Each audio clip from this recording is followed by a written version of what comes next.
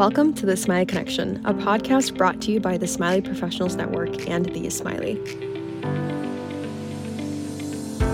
On this show, we'll bring you professionals from all walks of life and across all industries to help you grow professionally and personally. We'll laugh, we'll learn, we'll connect. And who knows, you may find your next Smiley Connection on our show.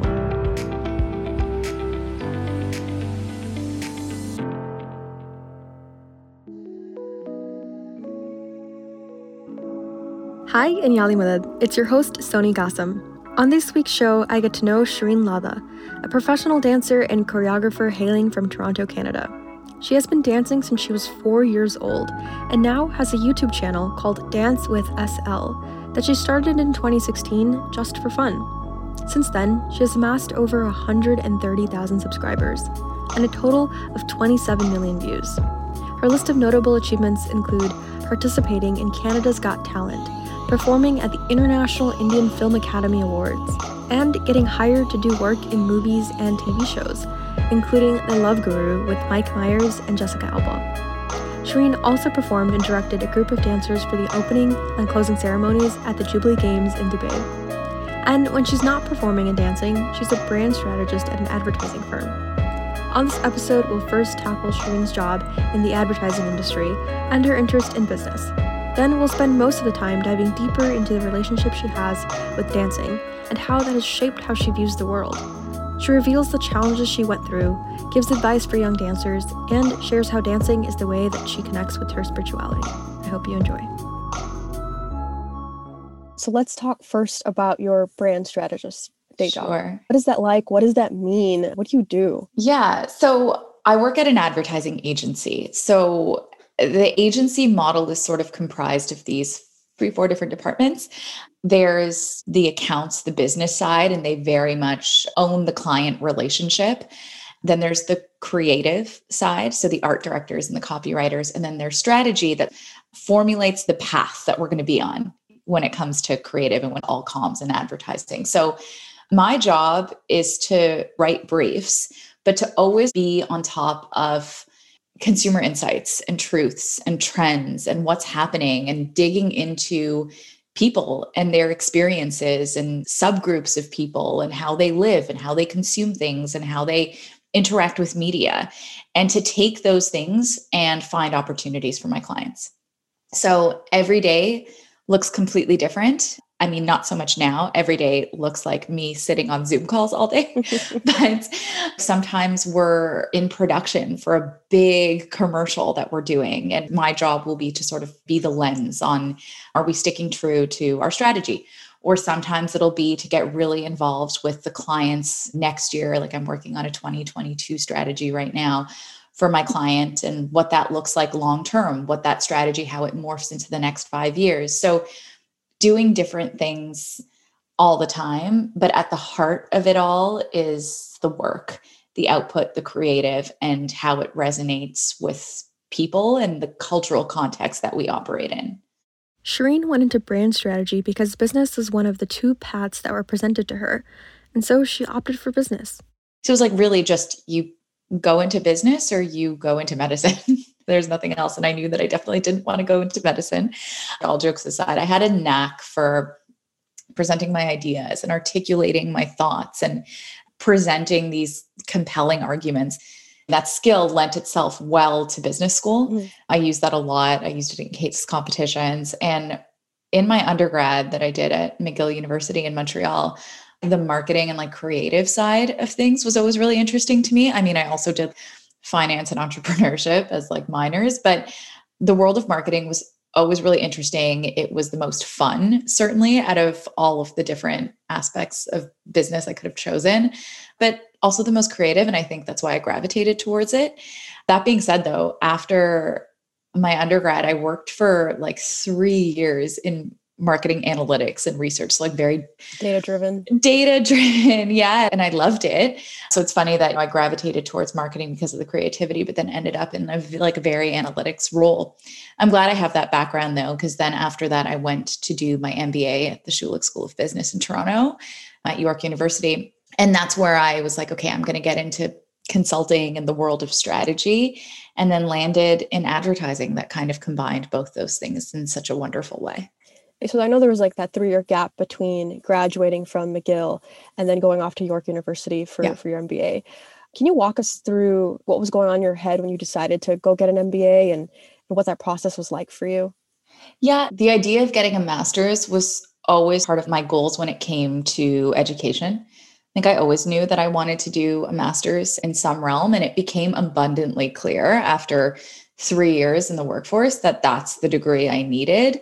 So I always knew that it was something I wanted to attain from just an educational goals standpoint. But then really, really happy I did it. Having gone through MBA school and seeing what it did for you, what advice do you have for other people that might be thinking about it but just aren't sure? Yeah, it's a good question. I mean, I did it because I truly felt like there was a knowledge gap that I had, and that was a career and an area that I wanted to pursue, and I had to learn and develop skills around this particular area to do that. I knew that it was part of my career trajectory. I think a lot of people just think like, okay, well, I'm sick of my job now, and like, yeah, I should go back to school. And I feel like you absolutely don't need to unless it's part of your career trajectory and where you want to go. Still, I landed in advertising. A lot of people in advertising don't have masters. I don't need it, but it made me a better strategist. It makes me a different kind of strategist than other strategists on the market. And it's funny too, because then I have the other side of dance, and it's like, people sometimes cannot believe that I like would have gone and paid for an MBA just to become a dancer, which is funny, but it helps me become the kind of strategist that I want to be. Mm-hmm. So how do you balance the dancing with the day job? And then also, how do you find ways to step back and like not get overwhelmed by everything? Yeah, see, this juggling act, this balancing act between dance and work/school has been a constant in my life since I was 4 years old. This is always how I've lived my life. So during elementary school, I was training and going to school. Then I started working as a dancer when I was 14 and went to a very competitive high school in Toronto and would do gigs and practices evenings and weekends. Brand strategy and dance seem like they're from completely different worlds and very dissimilar. But a large part of my job at work is creativity, and creativity sort of funnels through me on the dance side. On the dance side, I work at creating a business and my own personal brand, and how that comes to life through social media and all these other avenues. And that's very much what I do for my clients every single day, is build their brands. So there's actually these very complementary bits between the two. And the way it works in my brain is that I'm always thinking about both of them. You've been balancing education, jobs, and dance all at the same time. So was that your decision to be in a dance class? This is the curse and blessing for my parents, is that they're the ones that put me in it in the first place. When I was 4 years old, I was obsessed with watching the MTV and Michael Jackson videos, but also very much Bollywood. I was obsessed with watching. We wouldn't even watch the movies. I would just watch the songs. I would always skip my the songs. The songs are the best part. Yeah, my mom would like record them on VHS. I'm very much letting people know how old I am here, but she would record them on VHS and then just play them back. And even at that age, I was fascinated by this world, and I would get up and move. And she even says before that, before I could even walk, that I would, as an infant, be listening to songs and like bobbing my head along to the music. And so I think she saw movement in me and an interest in dance really early on. And so her and my dad put me into class, but all the classes, like I was in ballet, I was in jazz, I was in contemporary, I was in hip hop, all the sort of studio dances. Then I was also in Bharatanatyam and Kathak and later Bollywood. So they're like, oh, she likes it. That's going to be her extracurricular activity. I think they didn't realize that it would last for the next however many years, but it was them that saw that in me so young and nurtured it. Shereen's interest in dancing grew beyond simply taking dance classes after she saw a stage show one day. And I just remember thinking, I want to do that.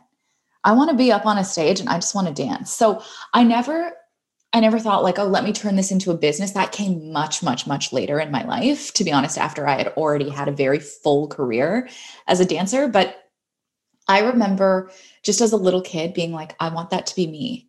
I want to be up there. I want to dance. And that's where it all came from. I just wanted to dance so badly. I wanted to dance and I wanted to perform, which I did for so long. The business thing came as a result of me being like, now this is me after being in 2 companies, working as a dancer, auditioning for doing movies and TV shows and commercials and live stage shows. I did IFA and I did all these Hollywood movies and Bollywood movies and live stage shows. You mentioned Canada's Got Talent.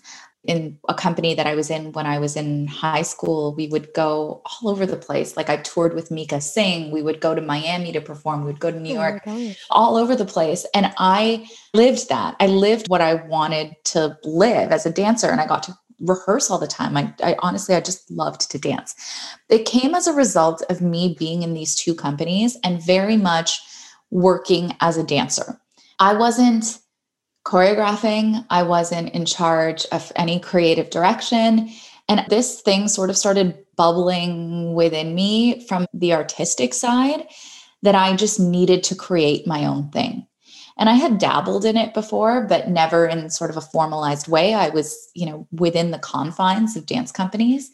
And it was after I finished my MBA, it wasn't until then that I was like, I can't keep this in me any longer. I need to express it somewhere.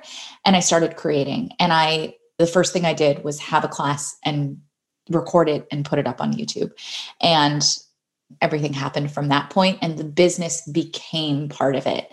It always came from a place of, I want to create and I just want to dance. Shereen says that dance is not just a job for her. It's the lens through which she sees the world. I see the world, I see people, I see the energy that they bring into my life, almost in this like really fluid movement.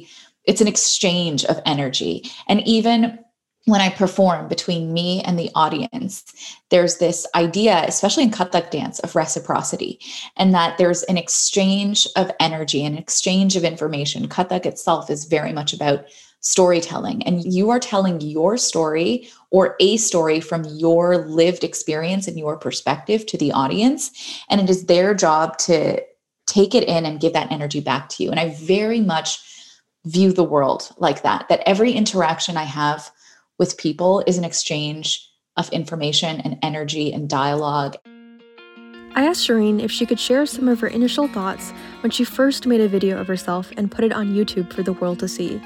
And in answering that question, she revealed that prior to getting her MBA, her dance life and her professional life were kept separate. She said her dance life was under an alias on Twitter and Instagram. Now, this part of her story is reminiscent of another guest who we featured on the Smiley Connection back in 2020. That guest was Shereen Kassam, an international touring comedian who has a couple of parallels to Shereen Ladha's story. Now, I'm mentioning this because even though all of our stories and struggles are distinct and shape who we are, the underlying themes are quite universal. Here, that theme is that sometimes we can be afraid to be our authentic selves because others may judge us.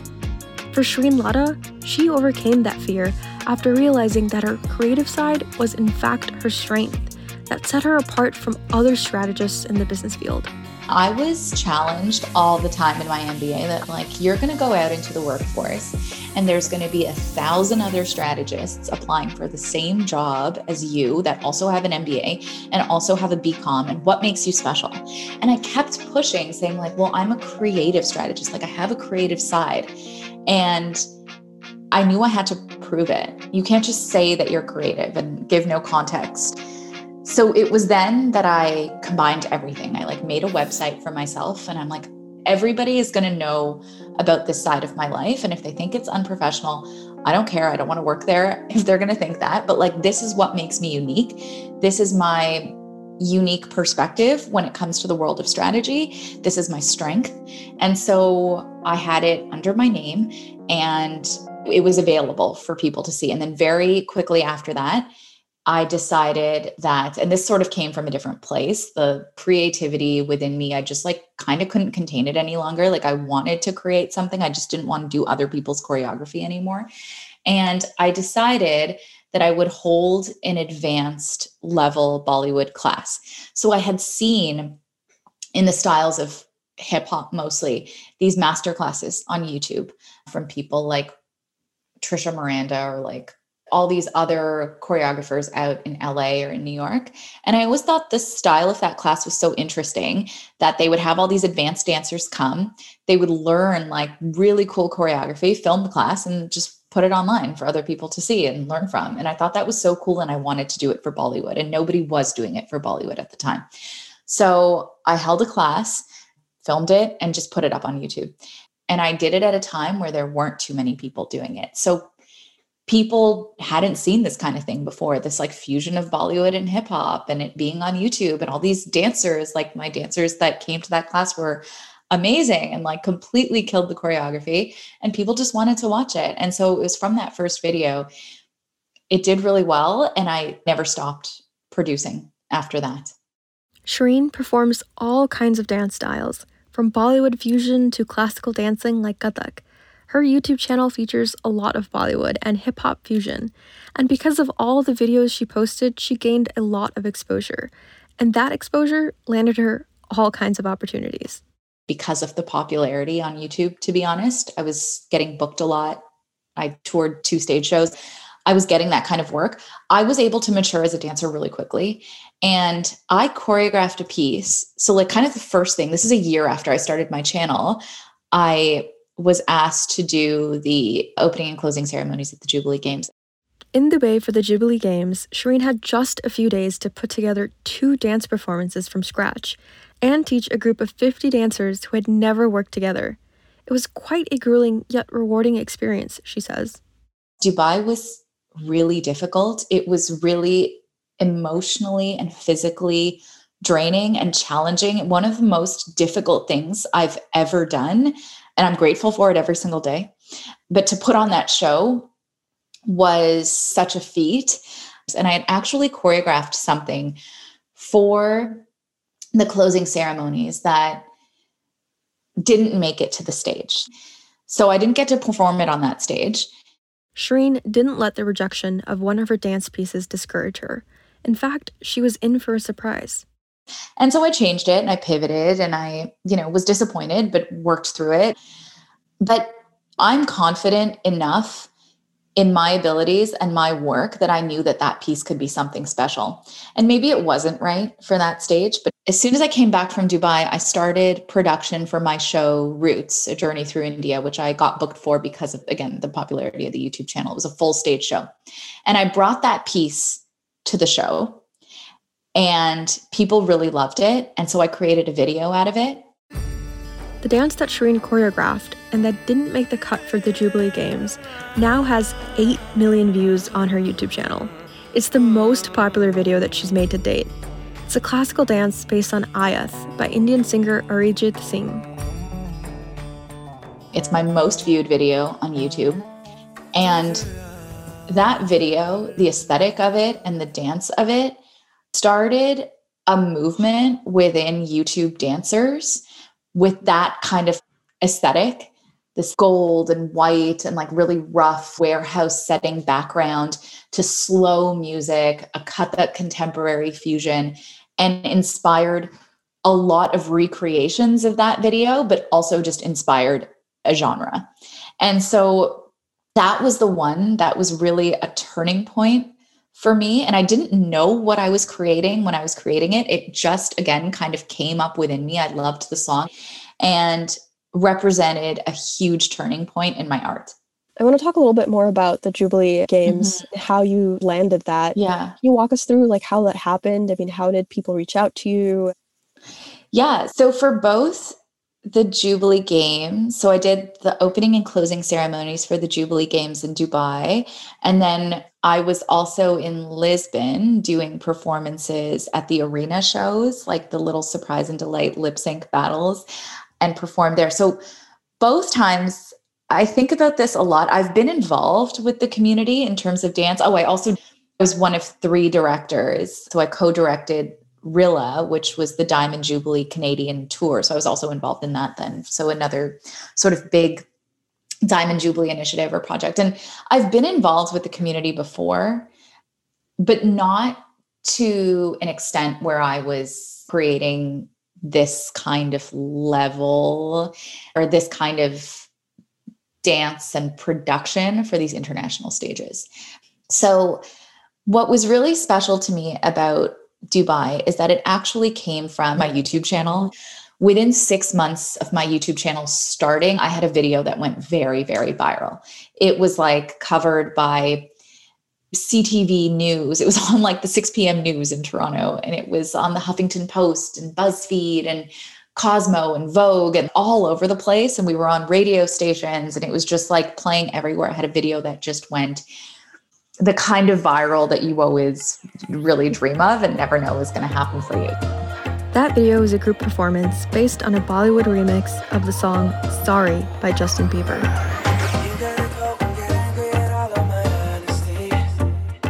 So within 6 months, I had that. And that's when I started getting invitations from the community because people are like, oh, she's a Smiley, to judge the North American Smiley Games in Chicago or the Canadian Smiley Games in Calgary. And I met a team of people. One person in particular, when I did the North American Smiley Games, who's still a very, very good friend of mine, she knew what she wanted to present on that stage and knew that I was going to be the right person to deliver that. And so it takes one person who believes in you and believes in your art. And of course, they have to have seen your body of work and know that you're legit in what you do and that you're going to bring your absolute best. But it really takes that one person. And I hope to be that person for Smiley dancers who are in training now or are thinking of this as a career. I feel like I had to do a lot of the heavy lifting in our community to sort of pave that way for including dance and creating space for dance and performing up there in Lisbon and in Dubai, and for people in our community to think that like this is where dance got her and that's an okay and a very valid career path. I hope to be that person, that advocate for young dancers in our community. Do you feel like there's like a burden on your shoulders sometime, or at the moment, did you feel like there was a burden on your shoulders for being this person that was sort of like this token in a way in the community of like being the first to do all these things? After the closing ceremonies was done in Dubai, so many people started coming up to me saying, oh my God, we've never seen anything like that. You did it for our community. This was so fun. People were dancing in the audience. Someone came up to me and said like, oh, my daughter loves to dance. I'm going to tell her to go watch your stuff and learn to dance from you. And seeing that kind of shift in people's mentality from, oh, dance is something that is reserved for variety show and we don't really do that within the community, to now you are on this international stage and you have just performed. To see that shift was when it first clicked to me that I had a responsibility to young dancers in the community who watch my videos, who see me up there on those stages there and with Rilla and in Lisbon, who see me up there and want to pursue something and use me as the person to show their parents, to say like, look, she did it and I want to do that too. And I very much realized the responsibility of that and honestly live my life and create my art knowing that I'm responsible for those dancers. And I mean, like, I hope I can be that person. Nobody did it for me. And it's been really difficult. It's difficult when you don't have a mentor. And it's difficult when there's nobody in your world and in your community that is supporting you. And I've just been through it. And now that I've done all this, there is no reason that any young Smiley dancer should ever have to do that. Can you talk a little bit about some of your favorite or most memorable moments or something that you thought that was really fundamental to your success or to your validation or to your enjoyment and joy? Just maybe pick one or two of those and just talk to us about it. That is so interesting. I've never been asked that before. I mean, like, yes, I've had a long and successful career as Bollywood dancer number one in movies and Netflix shows and TV shows and commercials and all of that. Auditioning is always weird. You're in a room with so many people who look exactly like you, and you have to somehow stand out. The good thing about having focused on dance, though, was like I knew I could bring that, and I would book a lot of these things that I would audition for. I think a collection of them, they all taught me so much. They gave me that level of professionalism, like being on set, doing these unionized performances and shoots. It helped me learn a lot about the industry. And then because I was doing this so early on, I was able to incorporate a lot of what I learned in those environments into things that I ended up doing for myself. And in the business of Dance with SL, I learned from a lot of these shows about lighting and sound and staging and the way curtains work and the way wedges work and like all these little things that I wouldn't have known just as a dancer, but learned being on stages like that, being on shoots like for Netflix and stuff. I learned about all this different equipment and cameras. And I would really try to observe a lot and not just be focused on the dance and the thing that I had to do, because there is a lot of downtime on shoots. And I would really pay attention to everything going on around me and was able to incorporate so much of that when I ended up years later, like starting my YouTube channel and having to learn about video editing and production and all of that. So all of those experiences were so interesting to me and formative, but also such great learning experiences. And I walk into all my shoots and my jobs like that. It's like observing and like, what can I learn? And what can I learn from this person? And what's this person doing over here? My brain is always working, trying to find ways to incorporate all these things that I'm taking into my own productions. The one experience that really stands out to Shereen is the time she auditioned for a role in her first Hollywood movie. That movie is The Love Guru, starring Mike Myers, Jessica Alba, and Justin Timberlake. I remember being in a room and there were maybe 50 dancers. I'm 18, I'm Indian, like not all the dancers were. I didn't look like anyone else there. Everybody is there with their years and years of training and their amazing dancer bodies and their perfect hair and makeup. And I'm standing there in like a tank top and Lululemons, and I just felt like I just didn't fit in. I felt like I just didn't look the part. And I was like, oh my God, I'm supposed to be a professional dancer. I've always thought of myself as a dancer, and I don't look like any of these people. I just felt like I stuck out in a really bad way, or I just didn't fit in. And the choreographers were going around as we learned the choreography and we were doing it. And they were going around just tapping people on the shoulder, telling them to leave in the interest of not wasting time. That's how Hollywood works. So I don't know. But yeah, just in the interest of not wasting time. Did you feel scared? Yeah, I was so scared. And I knew I was so aware of my own physicality and the way that I looked compared to other people. I was an 18-year-old, curly hair, just like in my dance clothes, not in these like perfect looking dance tights and leg warmers and like beautiful hair. And I just felt so awkward. So they were going around and it went on for, I don't know, maybe 5 minutes like this. Then they stopped us. They put us in a line and then they tapped people again to have them leave. And I kept making it through each cut. And I'm like, oh my God, am I just flying under the radar? Maybe they can't see me. And I'm in the corner. If I hide, then I won't, And it went on and on and on until there were 8 of us left, and they stopped the music and they said, you guys are in. And I couldn't believe it. I couldn't believe I had booked my first Hollywood audition. And the entire time during that audition, I had just felt so bad about myself. And I'm not saying that this was the moment that I decided I'm never going to feel like that about myself again, because I do. I'm a dancer. I still to this day feel like that sometimes, but I can't let it get in my head. And I let it get in my head for that audition. Even despite that, there was no reason for me to feel like that. And so that was like a good lesson for me. And it was really exciting to have booked my first Hollywood gig, and was my first experience on set working with Mike Myers was in that movie and Jessica Alba. And that was just all really cool. And you met them?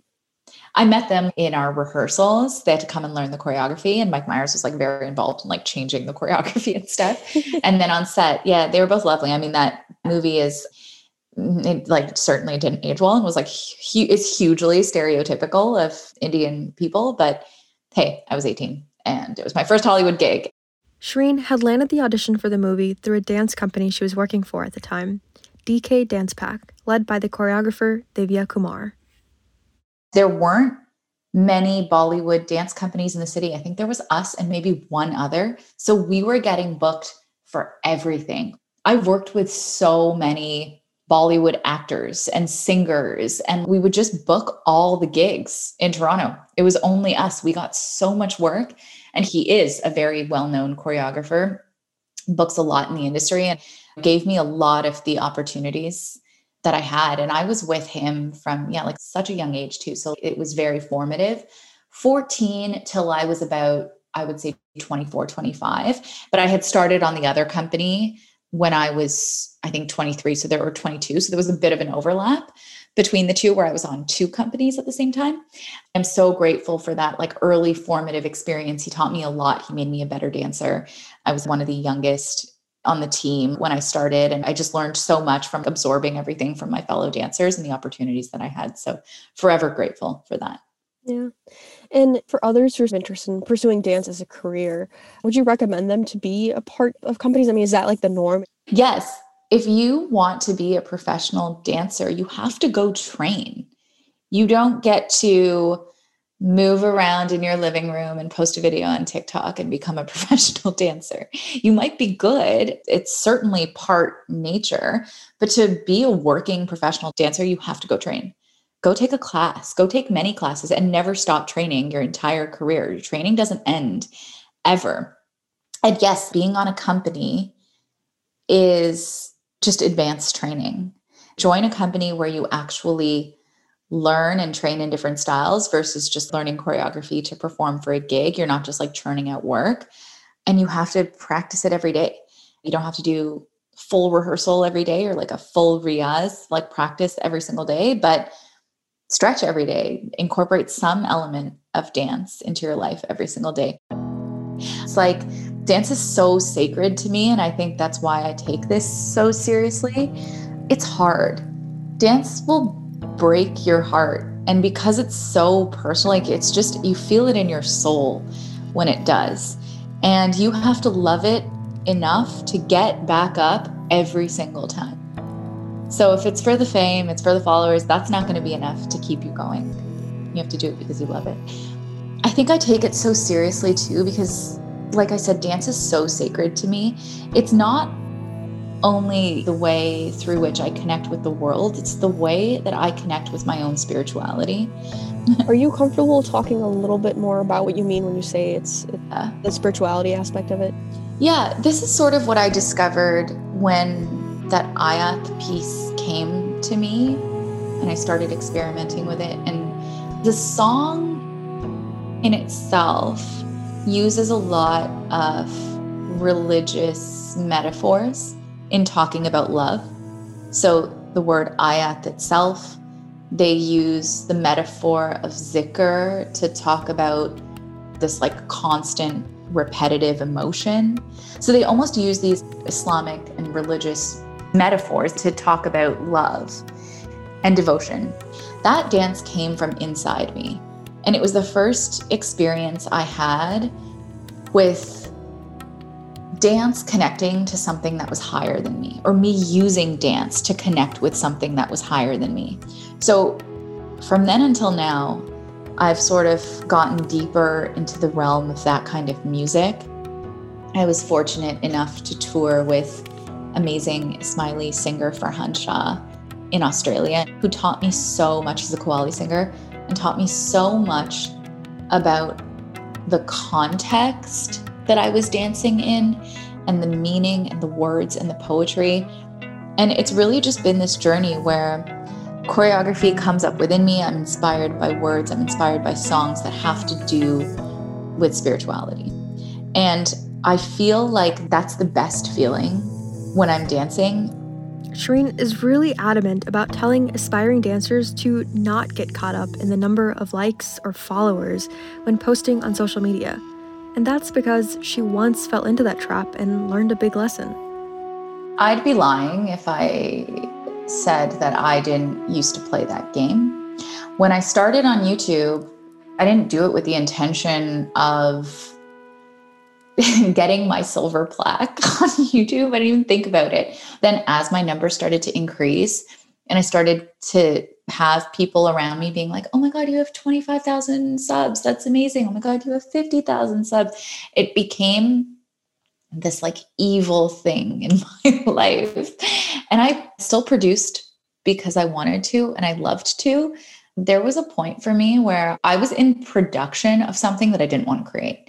And I had just gone through this YouTube Next Step program. They selected their up and coming 15 Canadian next stars on the rise on YouTube and put us through a YouTube training thing with Google Canada. And like we all went into the YouTube space and produced for a week and did all these very YouTube-y things. And What year was this? it was 2015. It grew so quickly. I couldn't even keep track. It was insane. It was like I got a little caught up in numbers dictate success. And so I would produce more videos and I would get more subs and I would be on Instagram being like, hey guys, go watch my video. And it seems so silly to me right now, but it was like the golden age of YouTube and everybody was doing that. And that's what I learned from YouTube, that I had to get my numbers up. And my partner manager at YouTube, you get a partner manager when you have over a certain number of subscribers, somebody who works at YouTube that guides your channel. He was like, when you do a video, you should maybe talk to the camera and say like, here's why I created it. And that just wasn't me. And I just wanted to dance. Again, I think the common thread in this whole thing that we've been talking about today is I just wanted to dance. I didn't want to create a YouTube channel. I didn't want to talk about why I was dancing. The whole reason I dance is so I don't have to talk. I didn't want to do any of that. I didn't want to play the game. And I realized I was playing a game. And the more I produced and the more subs I got, it was like, you're never satisfied. You just need to get more and to the next level. And then when I got 100,000, I was like, well, now what's next? 1 million? I'm never going to get 1 million subs. I also realized though, I wasn't dancing anymore. I was producing videos. I wasn't performing on stages like I used to. I wasn't dedicating my time to becoming a better dancer. I was just dedicating my time to make videos.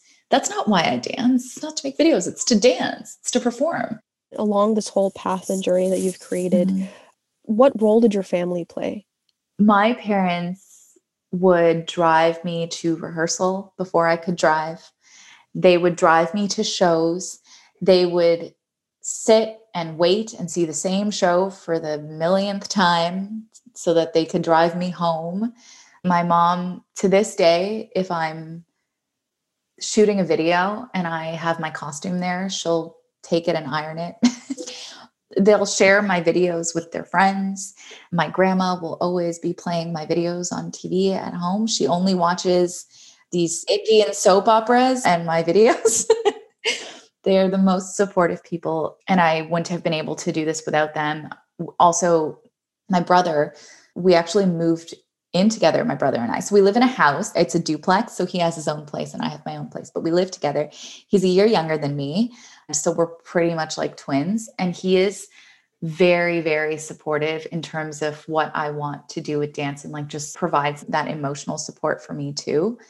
And I just have such a good group of friends. I keep a small circle, but very good people in my life that remind me, even when I don't think that I'm doing well, remind me of where I've come from and what I've had to go through and how I've had to overcome a lot of things and all the things that I have done.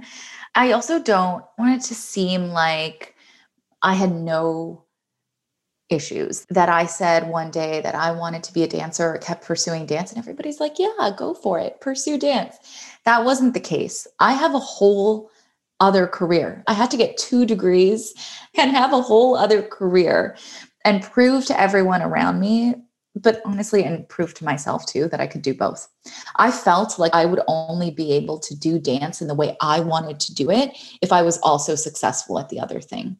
And that's why my life is what it is and why it's designed the way it's designed, because I couldn't just pursue dance. I had to do the other thing. But what's really real is like this guilt that we all carry, that we know our parents went through all these hardships to come here and they did it for us. So we carry this constant guilt of like, if I don't do the thing that they want me to do, I have failed them. I've failed my entire family. I've failed my community. And it's so crazy because there are so many avenues that we didn't even think about when we were kids, that our parents didn't think about. Like, being a doctor is not the only way to make a difference in the world, or to be a lawyer is not the only way to make a difference in the world.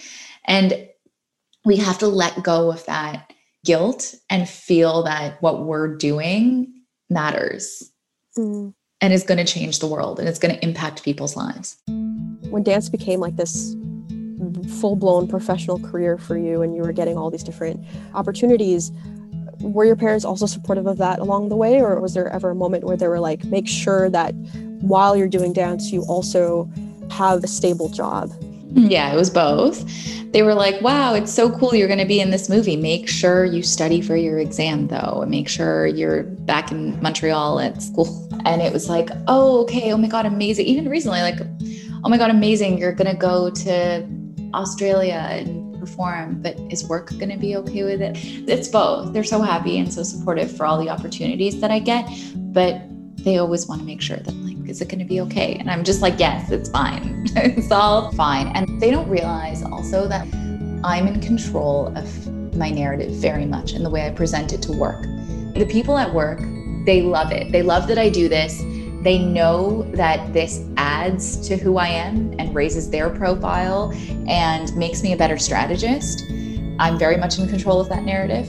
But my dad will always be like, but is your boss okay with it? Said that you're going to go on vacation for this? And I'm like, yes, they love that I'm actually taking my vacation to go work. I'm not going to lie on a beach somewhere. I'm going to perform.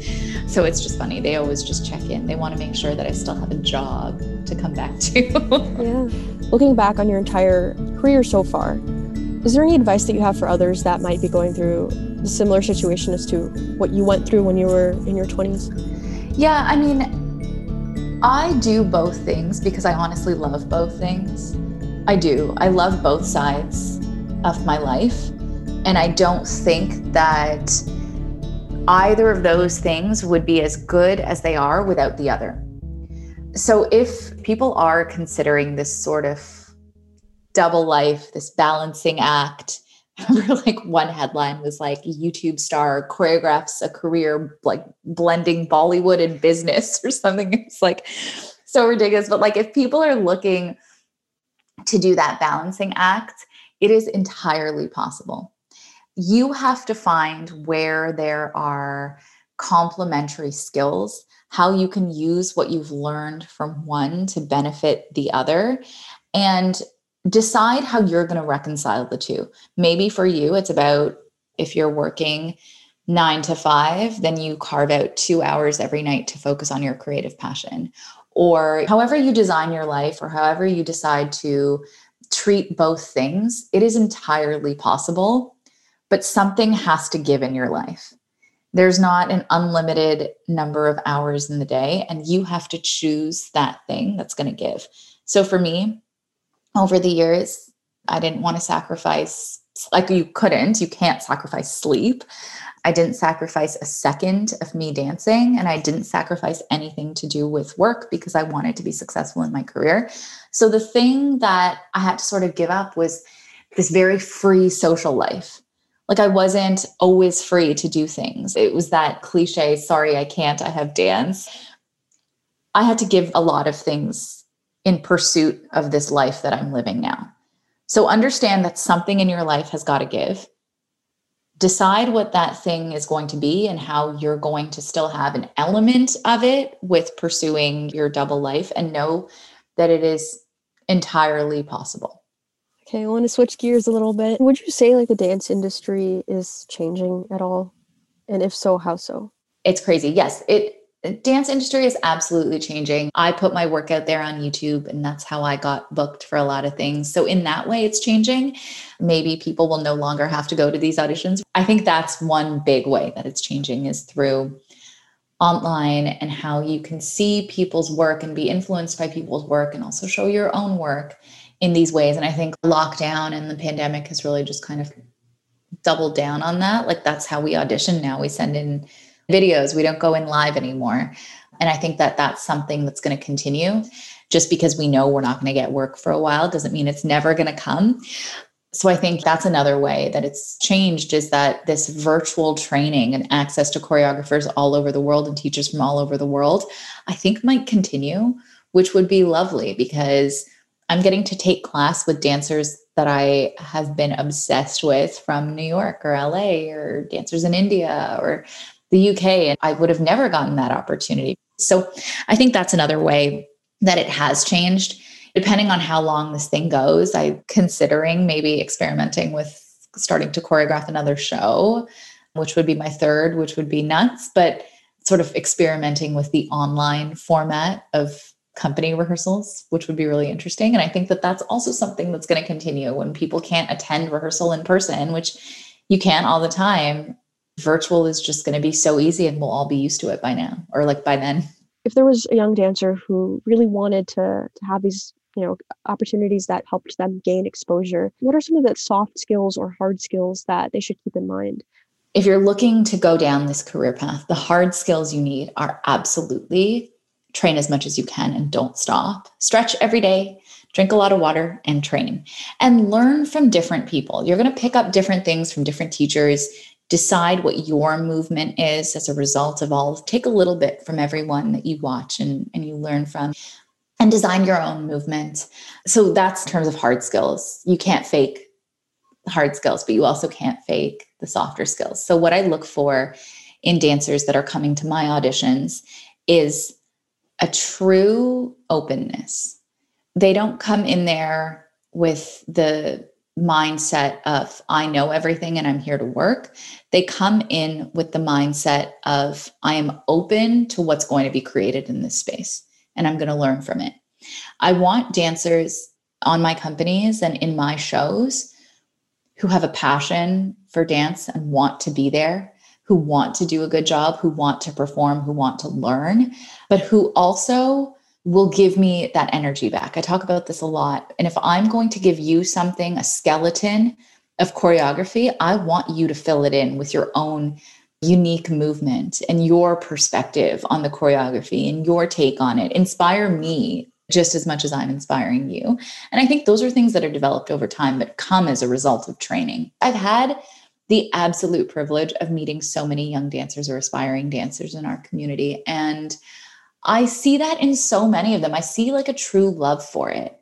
So take the passion and the love that you have for it and combine it with the hard skills of training. And I'm here too. Like I've said, I want to be that person. Reach out to me. You don't have to just listen to this podcast and say like, okay, now I'm going to set my journey. Message me and reach out to me and we'll design something for you. And is LinkedIn the best way to reach out? Email dancewithsl@gmail.com. Aspiring smiley dancers, if you're serious about this and you want some guidance, I am always going to be here. The gates are open. Yes, I'm inviting that. So last question. Are there any other overall takeaways based on your career so far that you'd like to share with people? Yeah, being a dancer is just so hard because it's your body. You're presenting yourself. And this has been really hard for me. And I don't know if it factors into other people's careers or lives as dancers, but I started this so young. I'm a woman, I'm Indian. The way I looked was always a topic of discussion. It was always allowed to be a topic of discussion. People felt like they could very freely comment on it because that's my work. It's my body and my face and the way I look and present myself. I would love for it to have just been about the way I danced. I think the conversation is very much changing now, and I'm very grateful for that. But I was never aware. I lived in this blissful ignorance, maybe, or just like I was never aware of my body until I started dancing professionally.